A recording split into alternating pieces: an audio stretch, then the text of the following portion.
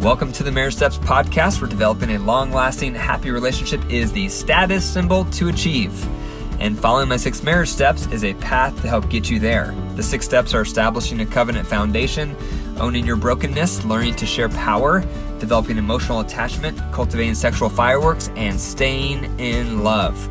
I'm Dr. Wyatt Fisher, a licensed psychologist specializing in marriage counseling.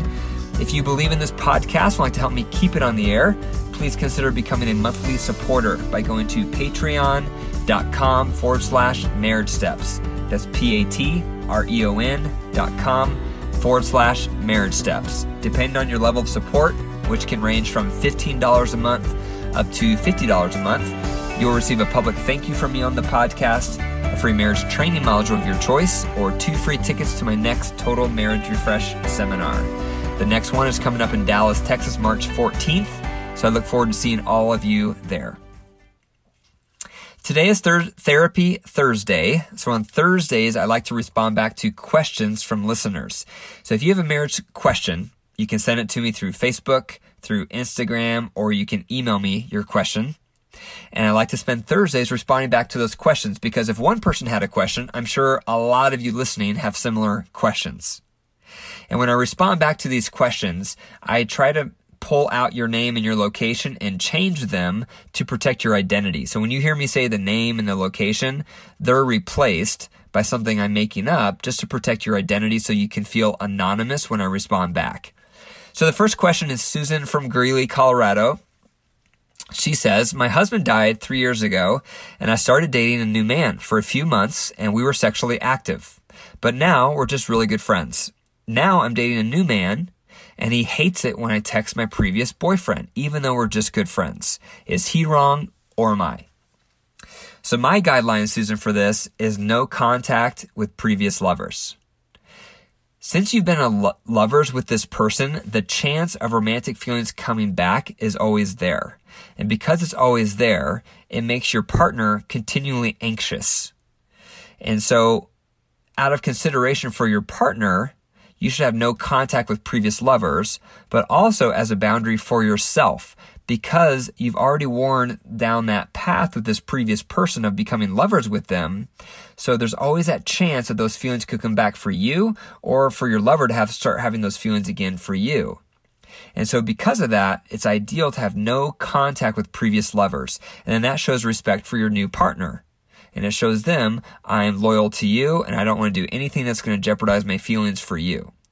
And so I would side with your boyfriend on this one, Susan, that it makes sense that he is feeling very anxious and uncomfortable when you're in touch with your previous boyfriend. So my recommendation would be to cut off all contact with your previous boyfriend. Second question is Jennifer from Denver, and she says, I have a medical condition that makes intercourse painful. So now we don't have a sexual relationship, even though I enjoy sex. Because of this, it's making our closeness fall apart. What should I do? So Jennifer, this is a common problem where couples, once they're married, focus on intercourse or nothing at all. And this is a problem often for low libido partners because they don't have enough energy to want to have intercourse, so they choose nothing at all. Now there's no sexual activity. But it's also a problem for couples that go through medical conditions when intercourse becomes difficult or painful. And if intercourse is the only activity sexually a couple thinks they can do, then there's no sexual activity at all. And that harms the marriage, because part of a healthy marriage is having a healthy sex life and regular sexual contact. But we need to view sex more like a buffet, where you can have a salad, you can have an appetizer, you can have a drink, you can have all these options. And we did this when we were younger. Remember back to the days when making out was a big deal, or going above the waist was a big deal, or going below the waist was a big deal, manually, and then eventually orally. All those things when we were young were huge. But once we get married, we rush through all that or skip it altogether to get straight to intercourse. And then when intercourse isn't a possibility, we don't do anything at all. So Jennifer, what I would recommend is to maximize all the sexual activity you can do instead of focusing on what you can't do. So even though you can't have intercourse right now while you're trying to get your medical condition resolved, maximize everything else you can do. And so that would be manual and oral pleasure to one another above and below the waist. So whatever you both feel comfortable with, but maximize your sexual encounters on what you still can do, especially on a female with the vulva. There's so many hot spots with the clitoral head and the clitoral shaft and the inner and outer lips of the vulva and the perineum and the frenulum. There's a lot of hot spots on the vulva that are overlooked because the focus is on penetration. But most women, pleasure goes down after intercourse begins because there's not enough clitoral stimulation. So just because you can't have intercourse does not mean you can't have sexual activity. So that's why I would encourage you to consider, Jennifer, is think about all the sexual activity you still can do, even though you can't currently do intercourse. Next question is Sam from Colorado Springs, and he says, my wife and I adopted a girl when she was 3, and now she's 16 and a mess. She's defiant, has experimented with drugs, and has terrible grades. We constantly fight about her, and it's ruining our marriage. What should we do? This is very common, Sam. I'm sorry to hear this because it's so common for difficult children to come in between parents.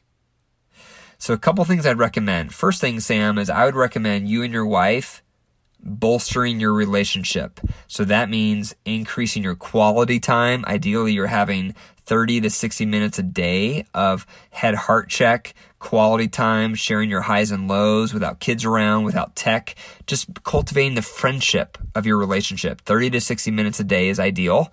And then to have at least one date a week where you're getting out and having fun with your partner and enjoying each other. And then once a week having a marriage huddle where you're talking about all important topics that pertain to your life. So you're on the same page. So you're building teamwork. So all of those things I would highly recommend you doing, Sam, right off the top so that you have a stronger marriage. Because you need a strong marriage when you're dealing with a difficult kid or a difficult teen. The next thing I'd recommend, Sam, is don't make any decision around your teen unless you're behind closed doors with your partner making it together. And this is where you're going to need to bounce the ball. So this goes to marriage step number 3, which is learning to share power. And so a lot of parents have different perspectives on how to parent a child. One parent's a little more lenient, the other parent's a little more strict, and then they butt heads. And then one parent just moves forward with their decision, and then the other parent doesn't like that, so they override the other parent, and now you have marital problems. So to reverse that, you need to stop making decisions about your teenager independently of one another, and don't throw out any decisions in front of your teenager, but instead you need to go behind closed doors and talk through topic by topic how you guys can develop a unified front to your teen. And this is where you bounce the ball. So one person says their position, says the core need under that position, then bounces the ball by saying, what do you think?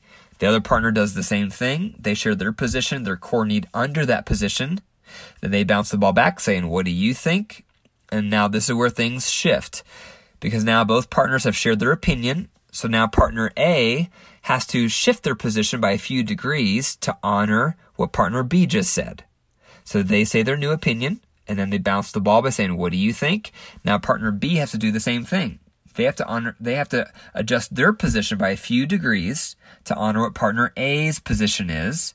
So now partner B says their new position and they bounce the ball right back by saying, what do you think?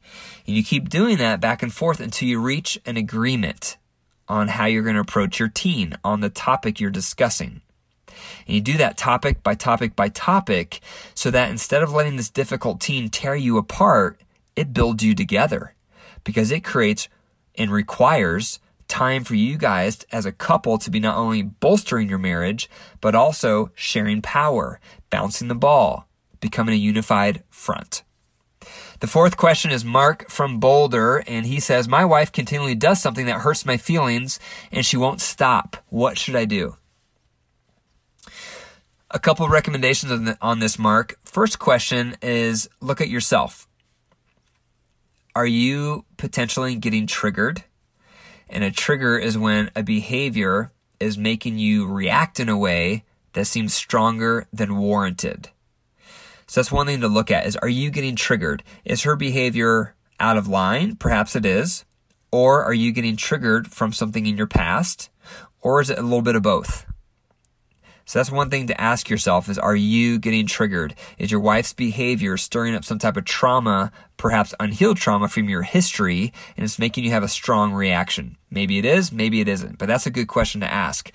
The second thing to do, Mark, is you want to express your feelings towards your spouse using a soft startup. A lot of us, when we get upset or we're hurt, we verbally attack or we withdraw, and both are toxic. So the soft startup is designed as a third path. And the soft startup is you start with how they've gotten better. Then you comment on how they may be innocent. Then you comment on how you may be contributing through your strong reaction because it's violating a value or it's triggering a wound, or perhaps you've done something directly that may be influencing their hurtful behavior. And then you go into your complaint. In your complaint, you can't say the word you, always or never. You want to identify your tender underbelly under the anger and your core need. So that's your soft startup, how they've gotten better, how they might be innocent, how you may have contributed, and then your complaint.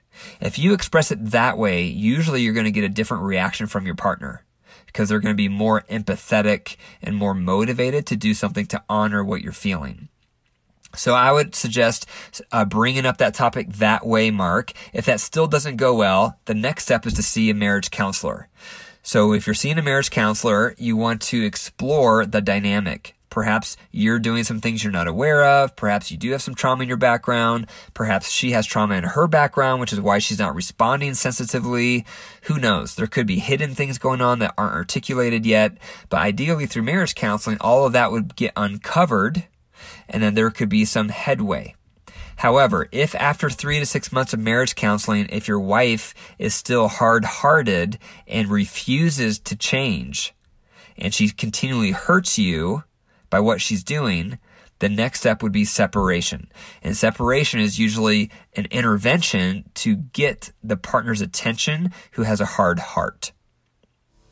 So that's all for Therapy Thursday. Again, remember to send me your messages so I can respond back to you on Thursdays. So thank you for listening to the Marriage Steps podcast. If you enjoyed the episode today, please subscribe, click the 5 stars, leave a review, and tell your family and friends about it. For more marriage resources, go to my website, drwyattfisher.com. That's drwyattfisher.com. And follow me at facebook.com/Dr. Wyatt Fisher or on Instagram at Dr. Wyatt Fisher. Also, if this podcast has made a positive impact on your relationship, or if you have suggestions on topics I should cover, I'd love to hear from you at info@drwyattfisher.com. And remember, your marriage is alive. If you care for it, it will thrive. But if you don't, it will start to die. The choice is up to you. Take care.